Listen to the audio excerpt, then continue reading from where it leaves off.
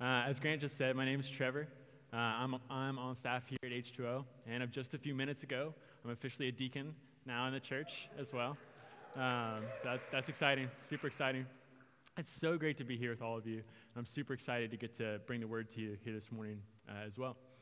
And to start off our time together here this morning, we're actually going to do some time traveling, okay?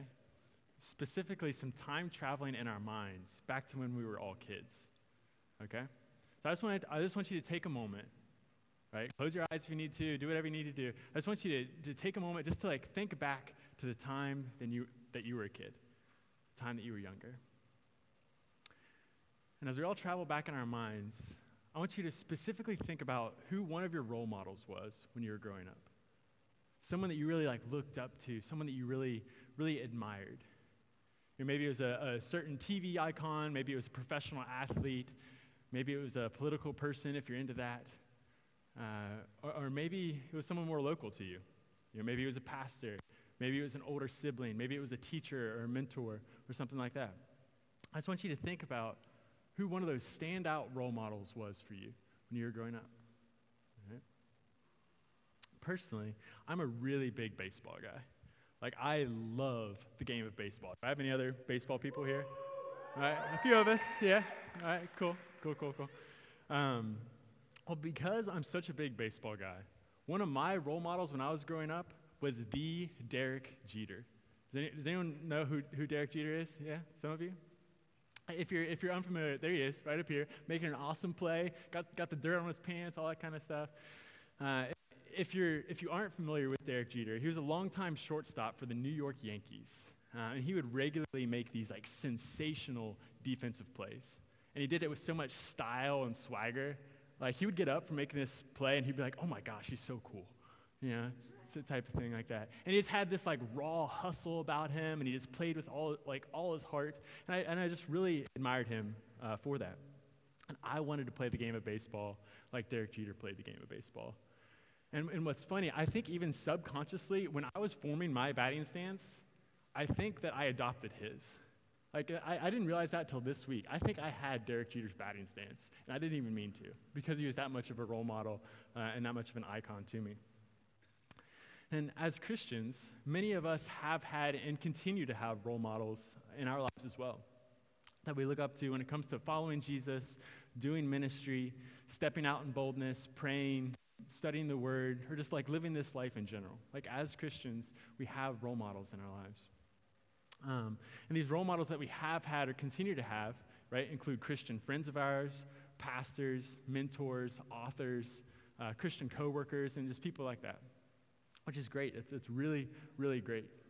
But it's also important for us to pay attention to the role models we have in the Bible as well, because we have a ton of role models in the Bible. Not just focusing in on what the words of the Bible say themselves, because that's super important. We should definitely pay attention to the words of the Bible. But we can also kind of take a step back and we can kind of see how people did things, right? I think of when Jesus was on trial before the high priest. You may or may not know this. I believe it's either in John 17 or John 18. Jesus is on trial, and the servant of the high priest comes up and strikes him on the face. He sucker punches Jesus in that moment. And what does Jesus do? He just says, if I said something wrong, sure, hit me. But if not, why'd you strike me? What Jesus could have done would be bam, smite it, right? But he didn't. So in that moment, we're not just looking at what Jesus said, we're also looking at the example that he gave us, right? To not repay with revenge, right? To not repay with violence. So we have role models in the Bible as well. And we have a ton. Moses, Elijah, Mary, the mother of Jesus, Mary of Bethany, John the Baptist, the Apostle Peter, the Apostle Paul, and really, again, most notably, Jesus Christ himself, right? And Jesus is much more than just a role model. He's primarily our Savior and our King, but he's also an awesome role model for us as well. In the passage of Romans we're going to be looking at together this morning as we continue in our sermon series through the book of Romans, we're going to be looking in depth at the life and the ministry of the Apostle Paul. And the Apostle Paul is a very, very significant role model for us as Christians. And he's going to give us some real good insight into some of the ways he did ministry, how he cared for people, and how he followed Jesus. And this is really significant because by God's grace, the Apostle Paul had a super powerful, super effective, and super fruitful ministry. Like he was going all through like the Middle East. What we know today is kind of like the region around the Mediterranean Sea in Jerusalem and Italy and Rome and those places. He just had such an effective and powerful mission. So we're going to see some of what is included in Powerful Gospel Mission today, which I'm really excited to get into with you. But before we go any farther, I just want us to all go to God in prayer, right? Really inviting, really welcoming his presence here with us today, and really asking him to move in power in us all and through us all this morning. Okay? So we're going to go to God in prayer. Please bow your heads with me.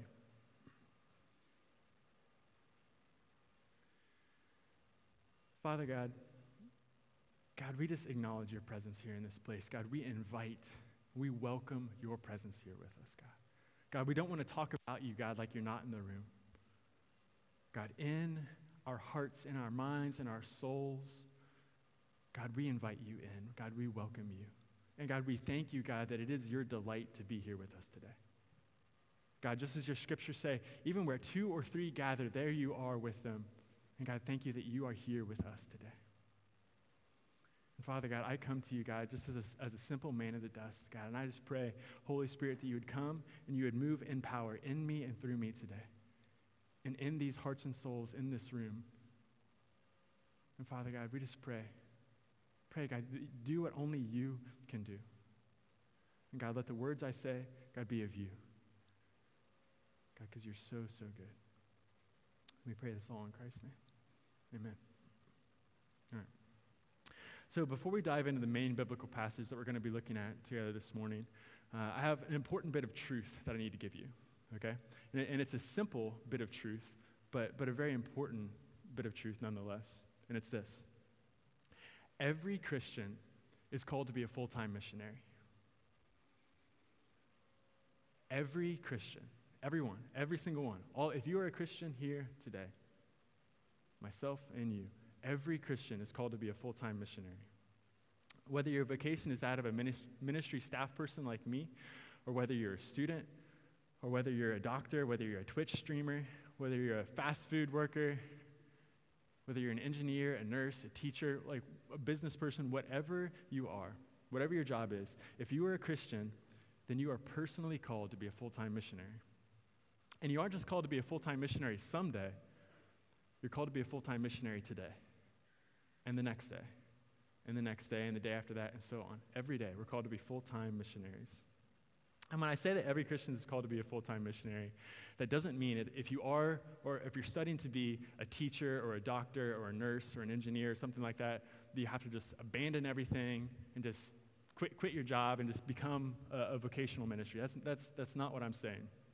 You don't have to do that unless God personally calls you to do that, okay? And I encourage all of you, right, just give it a shot. At least go to God and pray. Say, God, is this something that you would have me do? And put your willingness out there, okay? He calls some of us to do that. He calls others of us not to do that, and that's fine, right? I encourage all of you to at least go to God and pray and ask him that. And if his answer is yes, to be obedient to that, because his ways and his plans for us are always good, always right, always best, and always true. But when I say that every Christian is to be a full-time missionary, what I'm saying is that every Christian is called to and commanded to be a missionary in any and every area of life. To bring the gospel of God, to bring the Spirit of God, to bring the hope of Christ, to bring God's kingdom come with you wherever you are. Whether that's in your classes, whether that's at work, with your friends, with your family, with your roommates or your housemates in your neighborhood, to those in need, like the homeless, the addicted, and the oppressed. And even within your own church community, right? Even within your own church community.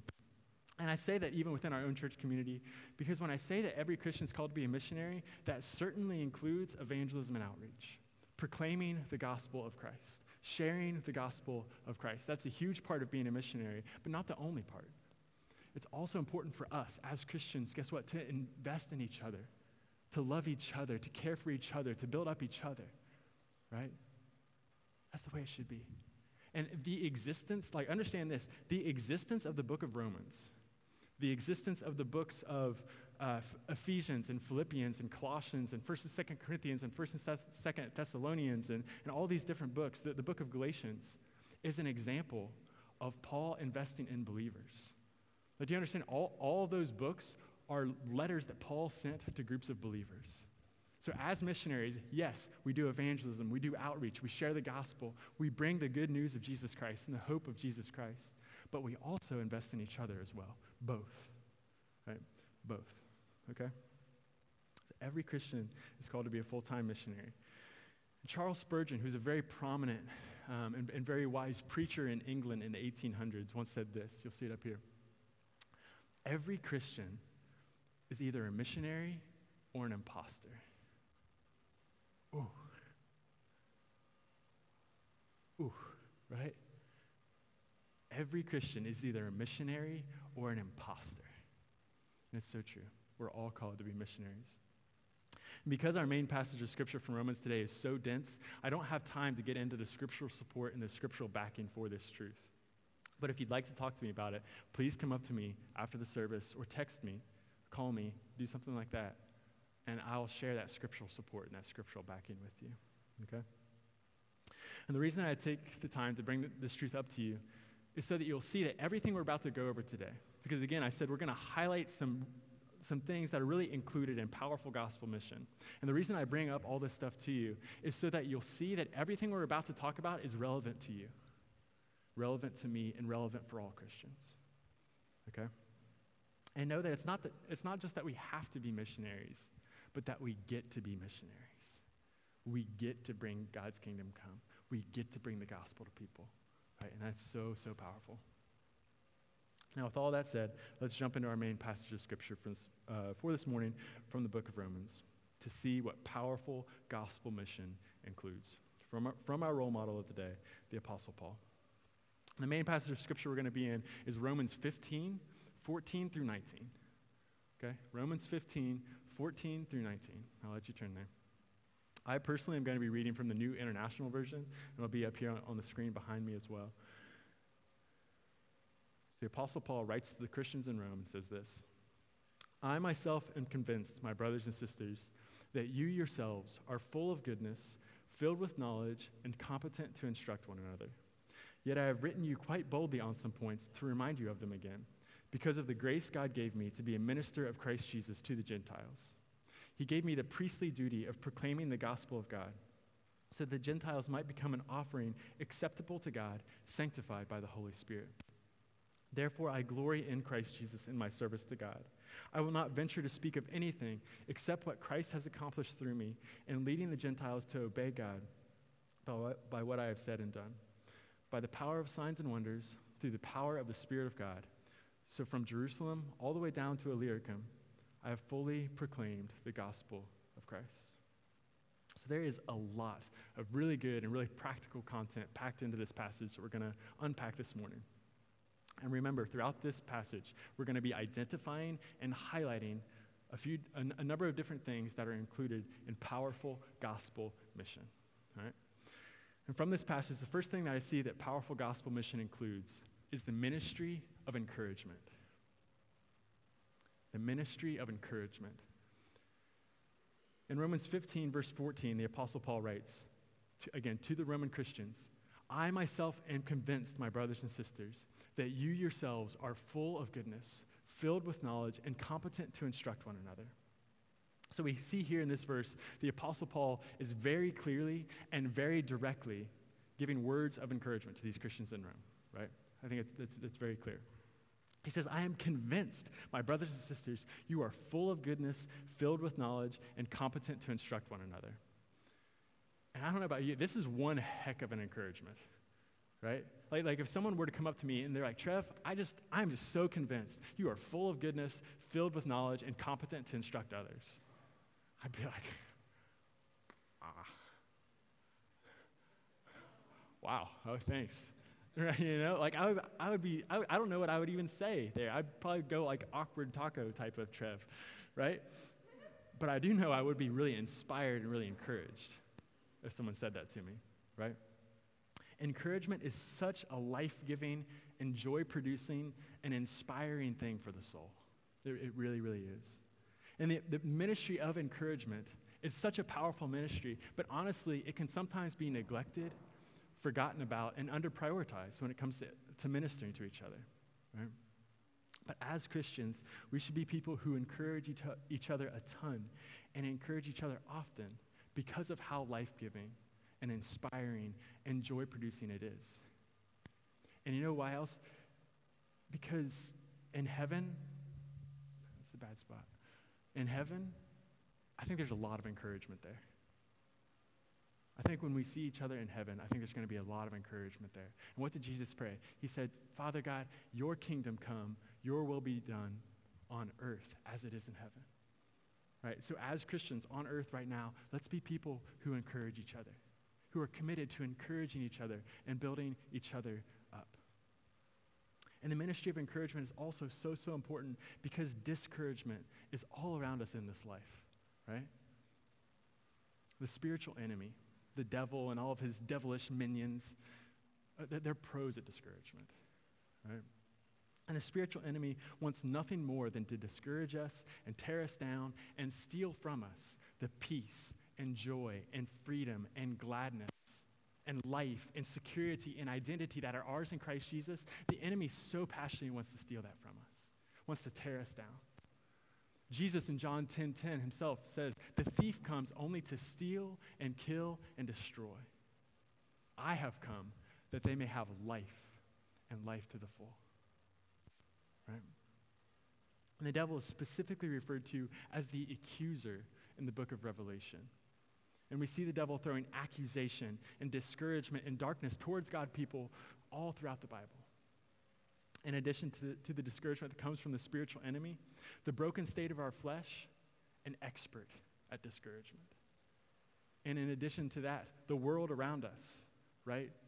Discouragement left and right. Right? So much discouragement around us and in this life. And it can be so easy to get down on ourselves, to get discouraged, and to get depressed in this life. And because of that, it is so important. It is super important that all of us as Christians, as brothers and sisters in Christ, are actively walking in the ministry of encouragement like the Apostle Paul did. Right? This isn't just something that, oh yeah, you could do, you can kind of keep in your back pocket.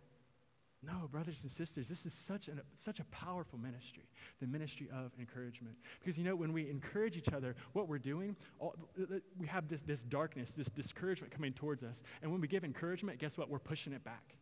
We're not just going to be here in the fetal position just waiting for it to pass. We're going to step up and we're going to push it back, right? And not just for ourselves, but for each other, right? If one of you were up here on stage right now just getting just wailed on physically, right? Would we just sit there and watch? Like, oh man, that sucks. Ooh, man, God, that's not me. No. Would we be people that go and we would do something about it? We would stick up for our brother and sister, right?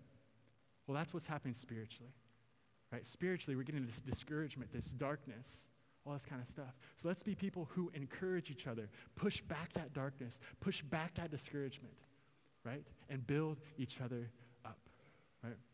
Because again, as Jesus said in John 10:10, he came that we may have life and have it to the full, right? And guess what, brothers and sisters? Jesus wants what he paid for.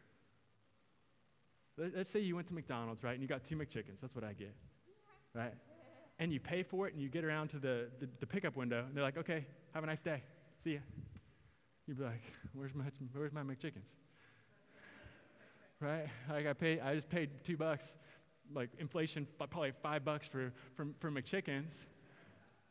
Like, give me my McChickens. I'm about to smash a McChicken, right? We'd be like, no. Well, this is it. Jesus has paid a huge price for us, right? And he wants what he paid for, right? And what he paid for is that we would live lives full of peace and joy and gladness and freedom, right? And when we walk in the ministry of encouragement, we're going to help each other to give Jesus what he paid for. So let's be people who are actively looking for ways to encourage one another and actively looking for ways to build one another up. And I got into this a little bit, but the ministry of encouragement isn't just something that we can do if we want to. We're actually biblically commanded to give each other encouragement. In Hebrews 3:12 through 13, the author of Hebrews says this.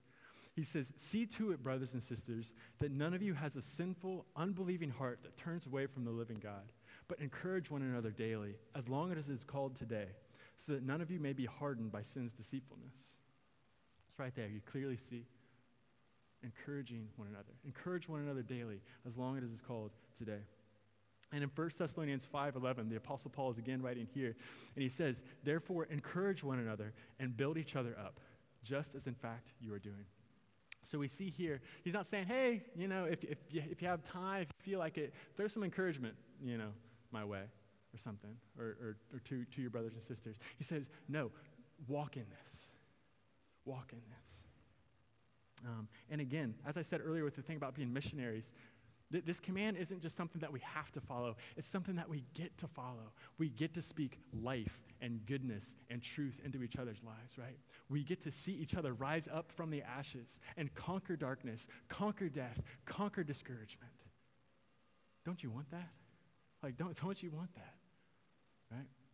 And it's just our obedience to the simple things. And a mentor of mine once spoke something into my life that I'm never going to forget. And he challenged me and challenged how I view people with a simple phrase. And the phrase was this: find the gold in people. Find the gold in people. Has anyone ever heard this phrase before? Some of you? Yeah? So the concept of finding the gold in people is about finding and calling out the good things and the godly things that we see in the lives of others. Finding and calling out the good things and the godly things that we see in the lives of others. You see, people are usually really good, really, really good, even experts at calling out the not-so-good things in people, right? Really, really good at that. But finding the gold in people is about finding and calling out the good things, focusing on the good things. And you know what? People may have dirt in their lives, right? They may have areas of weak character. Right? They may have a habit they're trying to break. They may have an area of struggle in their life. But everyone, and I mean everyone, has gold in their life. Even your worst enemy has gold in his or her life. I promise you. And the problem is, it seems like the dirt is what we get so focused on. The dirt is what we get so focused on when we look at people. It seems that we're oftentimes so quick to become judgmental, so quick to become destructively critical, or to become hard-hearted towards people, or to even separate ourselves from others.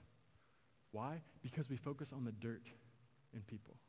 We focus on the not-so-good things in people. So many people in this world just focus on the dirt, and we may be tempted to do the same. And maybe we've even been guilty of doing the same. But here this morning, let's commit to repenting of that. Let's commit to repenting of focusing on the dirt and commit to actively walking and finding the gold in people. Commit to actively walking in the ministry of encouragement. How's that sound? Wouldn't that be nice? Because just think, you may have dirt in your life. What do you want someone to pay attention to? You want them to pay attention to the dirt? Or do you want to call out the gold? Right? Let's be people who call out the gold. And with that, just real quick, I want to tell you, there's a difference between focusing on the dirt and helping someone out of the ashes. Right? If I see a struggle in character in someone, like I can go to them and I can address them about that. I can talk to them about that. I can help them walk through that with scriptural encouragement, right? But helping someone rise up from the dirt, helping someone rise up from the ashes is different than focusing on the dirt, right? So I'm not telling you just to act like things are all puppies and rainbows, because it's not, right? So just remember that as well. Let's be people who walk in obedience to these biblical commands. And I want to specifically, going back to Romans 15:14, I want to specifically point out to you that Paul's encouragement of the Roman Christians was based in, saturated with, and inspired by the truth of the gospel and the truth of God's word. Putting Romans 15:14 back up there, he specifically tells them that they are full of goodness, filled with knowledge, and competent to instruct one another. But guess what? The Roman Christians weren't full of goodness, filled with knowledge, and competent to instruct one another because they were awesome people. That's not why they were any of these things. Rather, they were filled with goodness, filled with knowledge, and competent to instruct one another because of the Holy Spirit. That was the only reason that they were full of goodness, filled with knowledge, and competent to instruct one another. Back in Romans chapter 7, the Apostle Paul was writing about his own spiritual journey. And he says in verse 18 of Romans 7 that nothing good naturally dwelled in him and in his flesh. That nothing good dwelled in him. And guess what? Nothing good naturally dwelled in the Roman Christians either. It was just because the Holy Spirit was in them. It was just because the Holy Spirit had filled them and was filling them with goodness and knowledge and competency to instruct one another. And the Roman Christians knew that. So when we see here in Romans 15, the Apostle Paul telling them that they're full of goodness, filled with knowledge, and competent to instruct one another, he's specifically giving them an encouragement that is inspired by the Word of God. And the Roman Christians would have known that. And guess what? We should strive to do the same with our ministry of encouragement. Don't limit your encouragement to just external things. Like, hey, I like your hair, nice smile, cool shoes, right? Like you can, hear me, you can and you definitely should encourage people in that. If someone has rocking hair, tell them, right? If they have the coolest shoes like ever, tell them, right? If they just got like style like none other, tell them, right? But don't limit it to that, okay? Get down into the soul level stuff too. Get down into the deep, true stuff too. Right? Encourage people in their identity in Christ Jesus. Encourage people in their worth in Christ Jesus. Encourage people in what God thinks about them and what God says about them in his word. Encourage people with the promises of God in the scriptures. Encourage people in the things that you know God loves about them specifically. Maybe it's their commitment to the truth. Maybe it's their humility. Maybe it's their servant heart. Maybe it's their love for Jesus, their passion for people, their knowledge of the scriptures, their memorization of the scriptures. Whatever it is, call out and encourage them in what you know God loves about them. I just want to even just like pray and like ask the Holy Spirit just to help us to do this. Holy Spirit, I just pray you would give us your eyes, your heart, and your mind to find the gold and to call out the gold in each other. Give us the boldness and the eyes and the love for others to do this. Amen. All right. I know I'm talking about this a lot, but this is so important. I know that this point of the ministry of encouragement was something that I wanted to bring up because of how good and how powerful it was. But there was another reason too.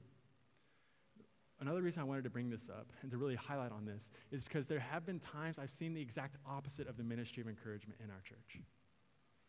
There have been times I've seen the exact opposite of the ministry of encouragement in our church. Instead of the powerful ministry of encouragement, there have been times I've seen very destructive, very toxic, and very selfish and very judgmental language spoken, both directly to people and behind people's backs as well, and gossip and bitterness. And I want to use this opportunity to call out those things and to cast out those things in the name of Jesus and in the biblical authority of Jesus. To call out those things and to cast out those things. And brothers and sisters, I call out these things and I bring these things up to you because I love you and because I care for you so much and because I'm honestly so moved by all of you too. When I look out over you, when I talk with you, when I hear about how God is working in your life, when I hear about how you're stepping out in boldness in your faith, how you're trying to worship God with all of your life, I am truly so moved and so inspired by all of you. I'm so proud of all of you. And that is why I bring these things up to you. Because I just want to call you even higher. I just want to help you to go even higher into righteousness and holiness and godliness and love. Right? So let's be people who cast off any kind of unwholesome talk and to take up the ministry of encouragement. And this very much includes the destructive, toxic, and judgmental language that is played off as just a joke as well. There's no place for any of those things in the life of a follower of Jesus and in any body of believers. And when it comes to the jokes, I know that some of you may be thinking to yourself, Trev, come on. They're just jokes. Let it slide, that kind of stuff. But it's a big deal. And it's a big deal because we see in the scriptures that God viewed it as important enough to speak directly about in his word. very directly about this at the end of Ephesians 4 and the beginning of Ephesians 5. It'll be up on the screens behind me. This is the Apostle Paul writing in Ephesians. And he says, "Do not let any unwholesome talk come out of your mouths, but only what is helpful for building others up according to their needs, that it may benefit those who listen. But among you there must not be even a hint of sexual immorality or of any kind of impurity or of greed, because these are improper for God's holy people. Nor should there be obscenity, foolish talk, or coarse joking, which are out of place, but rather thanksgiving. For of this you can be sure. No immoral, impure, or greedy person, such a person is an idolater, has any inheritance in the kingdom of Christ and of God." Right? So these scriptures speak very directly into the inappropriateness of any unwholesome, destructive, or toxic language. So let's cast it off and take up the ministry of encouragement. And as I close on this point, before we move on, what would happen if we started actively encouraging one another more and more?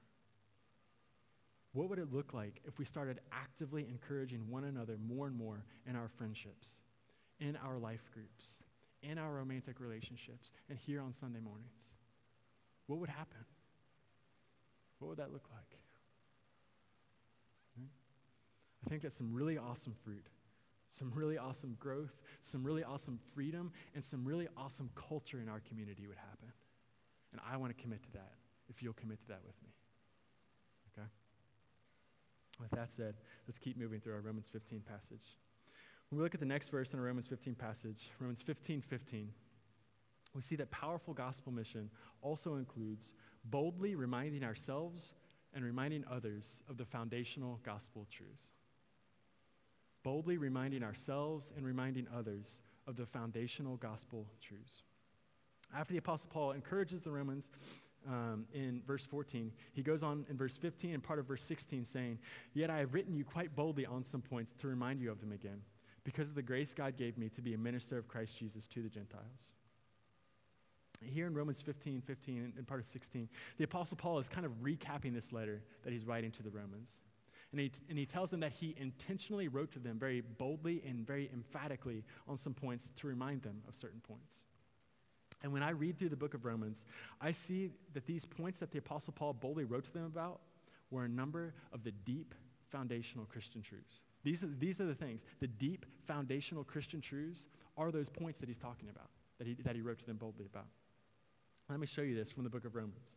In Romans 3:23, it says, "We have all sinned and fallen short of the glory of God." In Romans 6:23, "The wages of sin is death." In Romans 5:8, that even in our sins, shortcomings, even while we were still sinners, God still loved us so much that Jesus Christ died for us. In Romans 8, that nothing could separate us from the love of God, and that they are more than conquerors through Christ. In Romans 12:1 and 2, that we are to not conform to the pattern of this world, but to be transformed by the renewing of our minds. Like you see, when you do kind of like a summary, when you do kind of like a read through Romans, you see these points that he's boldly talking to them about are the foundational Christian truths. So powerful gospel mission certainly includes reminding ourselves and reminding others of the foundational gospel truths. And you see, as humans, we are very forgetful beings, right? We forget about the laundry. We forget someone's name when we're talking to them. We forget our train of thought. Right? We forget the due date of a certain assignment. We forget where we put a certain belonging of ours. Like as humans, we are such forgetful beings. Just on Thursday, I forgot where I parked my car. And Livy had to help me find my car after life group. I could not remember for the life of me where I put my car. Right? But we found it. Don't worry. Because we are such forgetful beings, it's so important that we are continuously and consistently reminding ourselves and reminding others of the foundational truths of God, so that we don't forget them. Because it's so important that these truths remain on our hearts and remain on our souls consistently. Reminding ourselves of the truths that God loves us, that God is with us, that God is for us, that God is sovereign, that God can do all things, that God works everything together for our good, that he is there for us. All these foundational gospel truths. And you know what? I've seriously been following Jesus now for 7 years. I'm on staff at a church. I'm now a deacon at a church. And guess what? The things that move me the most are these truths. The things that move me and stir me the most are these same simple truths. That that God loves me, that God is for me, that God is with me, that God is sovereign, that God can do all things. So brothers and sisters, I'm 7 years in, and I'm still coming back to this. And it's still just this spring of life and encouragement and goodness. And I want the same for you. Reminding yourselves and reminding others of these truths. And I specifically refer to these truths as foundational because it's on these things that everything else is built and everything else flows. If these things are missing, everything else is going to crumble. Right? Everything else is going to crumble.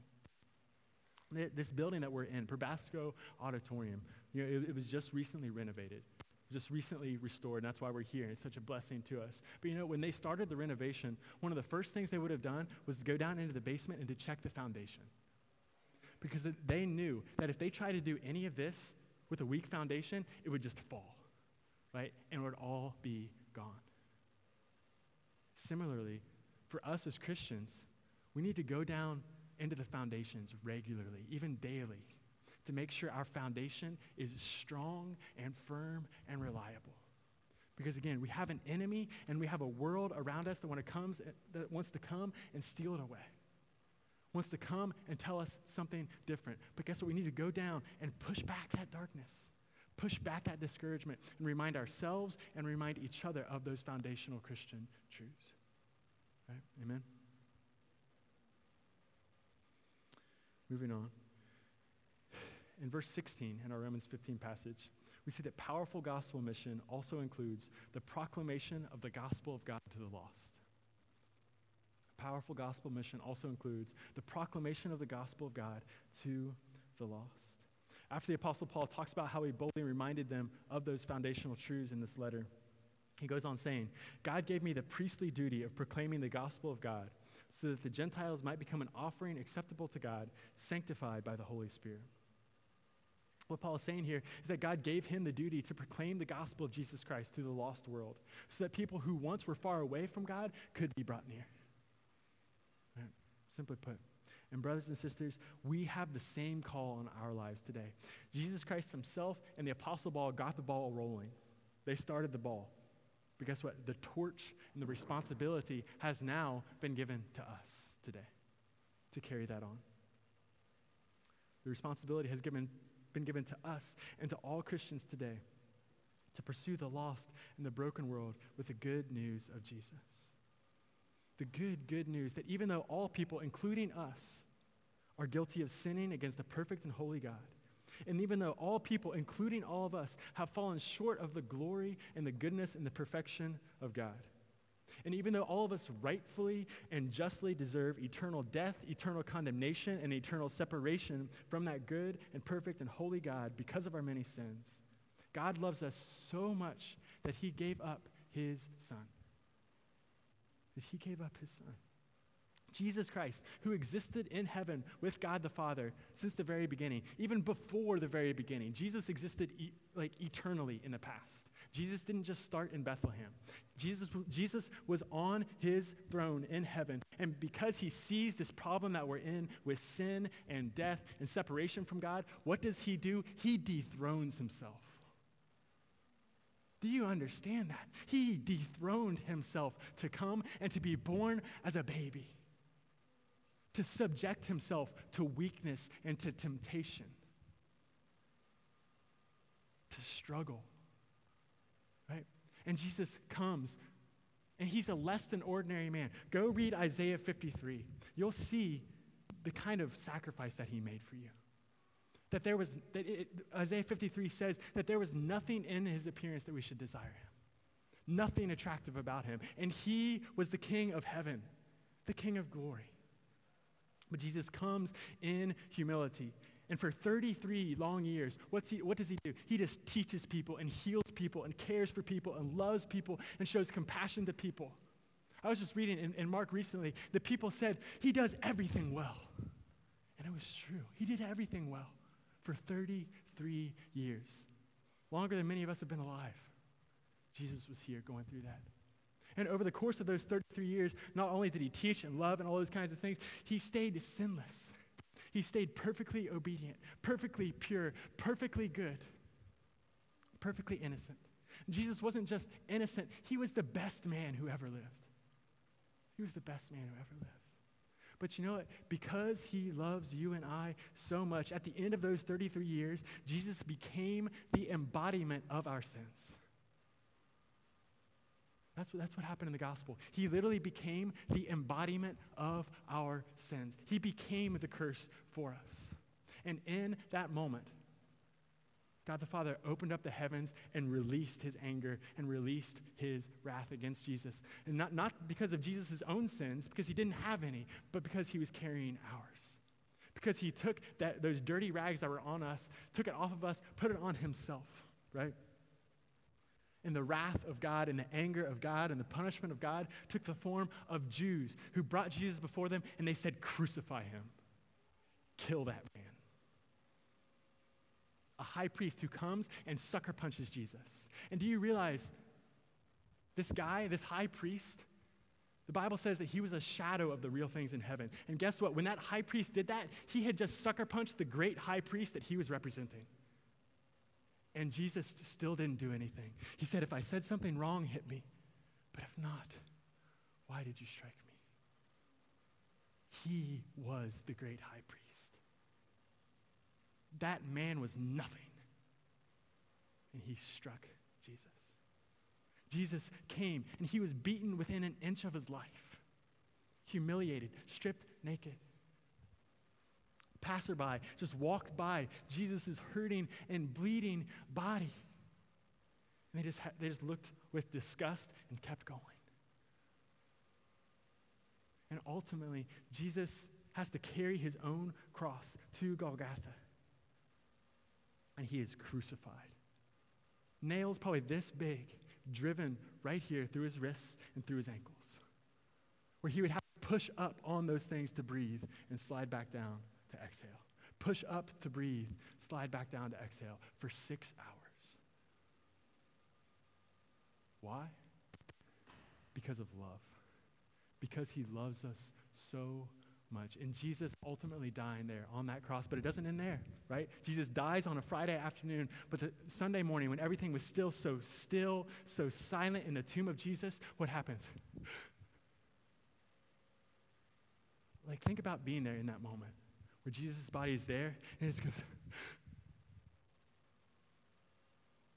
and it happens again. And eventually Jesus stands up. And our victory was in his hand. He rolls away the tomb, and he says, nothing is going to keep me down. Because he loves us so much. Brothers and sisters, that is the gospel right there. That's why we gather here, right? And we have been given the honor and the privilege to go to a world that is starving, a world that is starving to know that they are loved, that they are cared for, that they are valued, that they are seen. And they need to know that there was a king who dethroned himself, came so far, and to die for them. That's what they need, right? We must do this. We must take the gospel of God to a broken world, and a world who needs it. And we must. Romans 10:13-15 says, everyone who calls on the name of the Lord will be saved. That's the kind of way Jesus made. He said, if you call on me, you can come. He says, how then can they call on the one they have not believed in? And how can they believe in the one of whom they have not heard? And how can they hear without someone preaching to them? And how can anyone preach unless they are sent? As it is written, how beautiful are the feet of those who bring good news. Brothers and sisters, let's all be missionaries who unapologetically take the gospel wherever we are. Let's be people who go out and reap the harvest as we proclaim the good news of Jesus. Because Jesus said the harvest is plentiful. So let's go get it. Let's go get it. And there's something very significant that I need to point out to you all in this point of the gospel of Jesus. And it comes from verse 19 in Romans chapter 15. So we're going to jump down a little bit and then come back up. About halfway through Romans 15:19, the Apostle Paul writes to the Romans telling them that he has fully proclaimed the gospel. He says, so from Jerusalem all the way around to Illyricum, I have fully proclaimed the gospel of Christ. And what I want to point out to you is that Paul writes he has fully proclaimed the gospel of Christ. You see, there are false gospels out there in the world, including but not limited to the prosperity gospel. That God wants to give us health, wealth, and prosperity. It's not true. That's false gospel. Jesus didn't have a house. The first followers of Jesus martyred.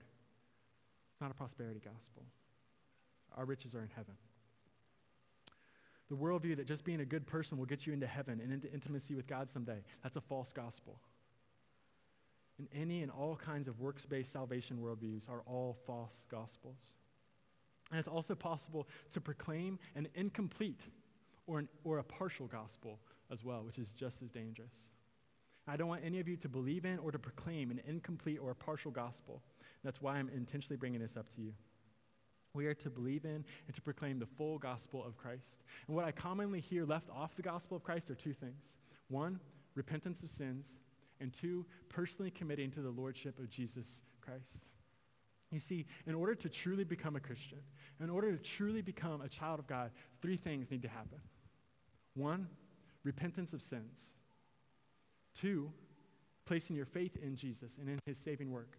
And three, personally committing to the lordship of Jesus Christ. In order to become a Christian, in order to truly become a Christian, all three of these things are necessary. Right? Jesus is not just Savior. Jesus is Savior and King. I'll say that again. Jesus is not just Savior. He is Savior and King. And Jesus is either both Savior and King to someone, or he is nothing at all. Jesus is either both Savior and King to someone, or he is nothing at all. And I'm going to quickly show you these things from the Word of God. First, the importance of repentance of sins. In Hebrews 10, 26 through 27 says this: if we deliberately keep on sinning after we've received the knowledge of the truth, no sacrifice for sins is left, but only a fearful expectation of judgment and of raging fire that will consume the enemies of God. So this scripture makes it very, very clear that the repentance of sins is necessary. We cannot claim to be Christians while living in unrepentant sin, because unrepentant sin is unforgiven sin. Unrepentant sin is unforgiven sin. And in addition to this, in 2 Timothy 2:19, Paul writes this. He says, nevertheless, God's solid foundation stands firm, sealed with this inscription: the Lord knows those who are his, and everyone who confesses the name of the Lord must turn away from wickedness. So this scripture again shows us the importance of repentance of sins if someone truly desires to be a Christian. And let me be clear, there's a big, big difference between struggling with sin and having unrepentant sin in your life. So I know for some of you, you're really struggling to get free from certain sins in your life as you go through this sanctification from the Holy Spirit. I know that some of you are really struggling with sins such as sexual sins or judging others or unwholesome talk and other things. And hear me when I say this. There's a big, big difference between struggling with sin and living in unrepentant sin. The question is if someone has a repentant heart or not if they have successfully become sinless. Right? So it's looking at the heart of the matter here. Next, I want to show you some scriptural support for the importance of not just placing our faith in Jesus as Savior, but also personally committing to follow him as King. In Romans 10, 9 through 10, it says this: if you declare with your mouth, Jesus is Lord, and believe in your heart that God raised him from the dead, you will be saved. For it is with your heart that you believe and are justified, and it is with your mouth that you profess your faith and are saved. So here, you see, look, Jesus is Lord. And not just saying that, oh yeah, Jesus is Lord, and then just going doing whatever you want. It's your heart saying that Jesus is Lord. Jesus is King. And in Mark 1, 16 through 18, it says, as Jesus walked beside the Sea of Galilee, he saw Simon and his brother Andrew casting a net into the lake, for they were fishermen. Come, follow me, Jesus said, and I will send you out to fish for people. Now once they left their nets and followed him. And you see here in Mark 1, 16 through 18, that Jesus didn't come to Peter and Andrew and say, oh, will you just believe in me? Will you believe in me? Will you intellectually align with me? What was the offer? Follow me. That's what being a Christian, that's the actual definition of a Christian. Someone who follows Christ. Right? So it's not just being like, oh yeah, Jesus has forgiven my sins. I can go live my life however I want. No. If someone really wants to become a Christian, really wants to follow Jesus, they must repent of their sins, place their faith in the saving work of Jesus, and personally commit to following him as King. And it's all grace. None of it is works-based. But Jesus is not just our Savior, he is also our King. And there's also another element of the full gospel of Jesus Christ as well. Because this element of repenting of sins and placing our faith in Jesus and personally committing to following him as King is one part. There's another element. Also, when we proclaim the full gospel of Christ, it's not just proclaiming what Jesus has delivered us from, not just what Jesus has rescued us from, but also what he has brought us into. Right? Not just what Jesus has delivered us from, but what Jesus has brought us into. In Colossians 1, 13 through 14, this is the scripture that taught me this personally. It says this is Paul writing again. He says, for he being God the Father, for he has rescued us from the dominion of darkness and brought us into the kingdom of the Son he loves, in whom we have redemption, the forgiveness of sins. So you see here in this verse how the scriptures talk about not just what we have been delivered from. It says we've been delivered from the dominion of darkness, but also brought into the kingdom of the Son that he loves. Right? The full gospel there, the full picture there. And this is another element of believing in and proclaiming the full gospel of Jesus Christ. Believing in and proclaiming that we haven't just been delivered from hell, but also we have been made children of God. We have been brought into intimacy with God. We have been made citizens of heaven, that we have an eternal inheritance in heaven waiting for us that can never perish, spoil, or fade. All these things, not just what we have been delivered from, but also what we have been brought into through Christ Jesus. Right? Because it's when we proclaim, yes, we will worship Jesus. We will praise Jesus for what he has delivered us from. But there will be even more praise on the other side of also preaching what we've been brought into. Right? And that is why as Christians, we can go out those doors and people look at us and the amount of peace, the amount of joy, the amount of gladness that we have. You're like, holy cow, like what is up with them? And it's because we know not just what we have been delivered from, but what we've been brought into through Christ Jesus. And again, Jesus wants what he paid for. So let's give it to him. Jesus died and paid a huge price that you would be full of joy, full of peace, full of gladness, full of freedom. Okay? I have one more thing to share with you before we wrap up today. With the time remaining this morning, there's one more kind of combo thing that we see from Paul's example in Romans 15 that is included in powerful gospel mission.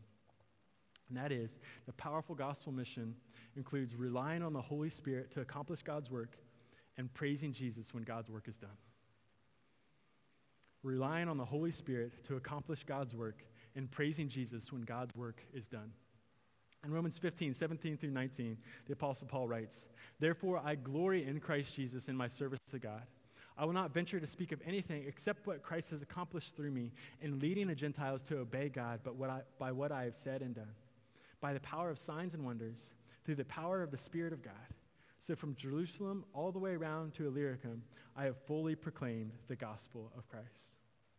So here in this passage, we clearly see Paul relying on the Spirit to accomplish God's work and praising Jesus, giving all credit to Jesus for when that work is done. Because we have a responsibility. He says, yes, there were things that I said, things that I did, but guess what? It was Jesus working through me, right? So it's us partnering with Jesus to do this. But Jesus gets all the glory. Jesus gets all the credit, okay? And when Paul says, right there at the beginning in verse 17, when he says that he glories in Christ Jesus, like when I read this, I'm like, what the heck? What does that even mean? What do you glory in this? What he's saying there is that he is boasting in Christ Jesus. Or in other words, he is celebrating and he is praising Jesus. He's giving all the credit. He's giving all the glory to Jesus. That's what he means when he says, I glory in Christ Jesus. I give him the glory. I boast in him and what he has accomplished through me when he says that. So brothers and sisters, none of us in and of ourselves have the power to change a human heart. Only God has the power to do that. Only God has the power to change the human heart, whether that is leading someone into personal faith in Jesus or whether that is helping someone to grow in their relationship with God. Only God has the power to change the human heart. So let's be people who rely on him and not on ourselves. And when the mission work happens, when people come to know Jesus through your ministry, when people come to grow in Jesus through your ministry, let's be people who not just glory in ourselves, but glory in Christ. Because Philippians 2:13 says that it is him who's caused us to will and to act according to fulfill every good purpose. It's him. It's all him. It's all him. And giving all credit to Jesus Christ. And just real quick, I want to give you some practical steps of what it looks like to rely on the Holy Spirit in gospel mission. All right, first thing, earnestly praying and interceding, asking the Holy Spirit to move. Right, the scriptures say if we ask, we will receive. If we seek, we will find. Praying, asking the Holy Spirit to move in the hearts and the lives of us and of others. So earnestly praying and interceding. Next, being personally sensitive to the leading of the Holy Spirit. When God gave us his Spirit, it was for him to renew us and to help us to understand the truth in these things, but also to lead us through this life, whether it's our own personal life or whether it's our ministry. So being personally sensitive to the leading of the Holy Spirit. This is like slowing down, stepping back, and listening. Guess what? You haven't been thinking about your bottom sitting in that pew until now. Now it's probably the only thing you can think about, right? But you know what? And this is a silly example, but it gets my point across. The nerves in your bottom, they've been sending signals to your brain this entire time, saying, hey, you're sitting in the chair, you're sitting in the chair, you're sitting in the chair, you're sitting in the chair. But guess what? You weren't listening to it until you paid attention to it. You see what I'm saying there? Yeah? Silly, but it gets my point across. Guess what? The Holy Spirit is speaking to you, speaking to you, speaking to you, speaking to you, but you don't hear it until you pay attention to it. You don't hear it until you slow down, step back, be still, not just externally, but internally, and really listen to what the Holy Spirit has to say. This might feel like an impression on your heart, right? It might be through a thought you didn't think, right? Or it may just be in general like nudging from the Holy Spirit. But really being personally sensitive to the leading of the Holy Spirit. Third, grounding and rooting your mission in the Word of God. The Holy Spirit wrote the Bible, right, through men. So grounding and rooting our mission in the Word of God. And lastly, cultivating personal intimacy with the Holy Spirit. Really, like, taking that time to listen to the Holy Spirit, coming to understand the Holy Spirit in the Word, coming to read the Word, right? Because, like, God the Father, God the Son, and God the Spirit all share the same heart. They're all loving and kind and personal, relational, all these kinds of things, right? So go and learn about them in the Scriptures. So in review, as we close today, we see from the Apostle Paul's example for us in Romans 15, 14 through 19, that powerful gospel mission includes, 1, the ministry of encouragement, finding and calling out the golden people, seeking to give people that soul-level encouragement that is inspired by the gospel of Christ and the Word of God. And this means that you need to be a student of the Word of God so that you have ammunition, that you have your arsenal of encouragement to give from the Word of God. Repenting from any and all unwholesome, destructive, toxic, or judgmental language. Next, boldly reminding ourselves and reminding others of the foundational gospel truths over and over and over and over. That God loves us, God is for us, God is with us, God is sovereign, he can do all things. And that he's working all things together for our good. Third, the proclamation of the gospel of God to the lost. And proclaiming the full gospel of Jesus Christ. That if someone wants to become a Christian, they must repent of their sins, place their faith in Jesus, and personally commit to following Jesus as King. And proclaiming not just what Jesus has delivered us from, what Jesus has brought us into as well. And finally, powerful gospel mission, as we see in this passage, includes relying on the Holy Spirit to accomplish God's work and praising Jesus, giving credit to Jesus when God's work is done, because it is Jesus working through us. And there are additional things that are included in powerful gospel mission that the Apostle Paul didn't get into in this passage, and that's okay. Certain things like love, listening to others well, cross-pollination, and other things like that. But these things we highlighted today from the Apostle Paul's example in Romans 15 will definitely get you started as you, all of you, live your lives as full-time Christian missionaries in whatever context you find yourself. So let me pray over us again.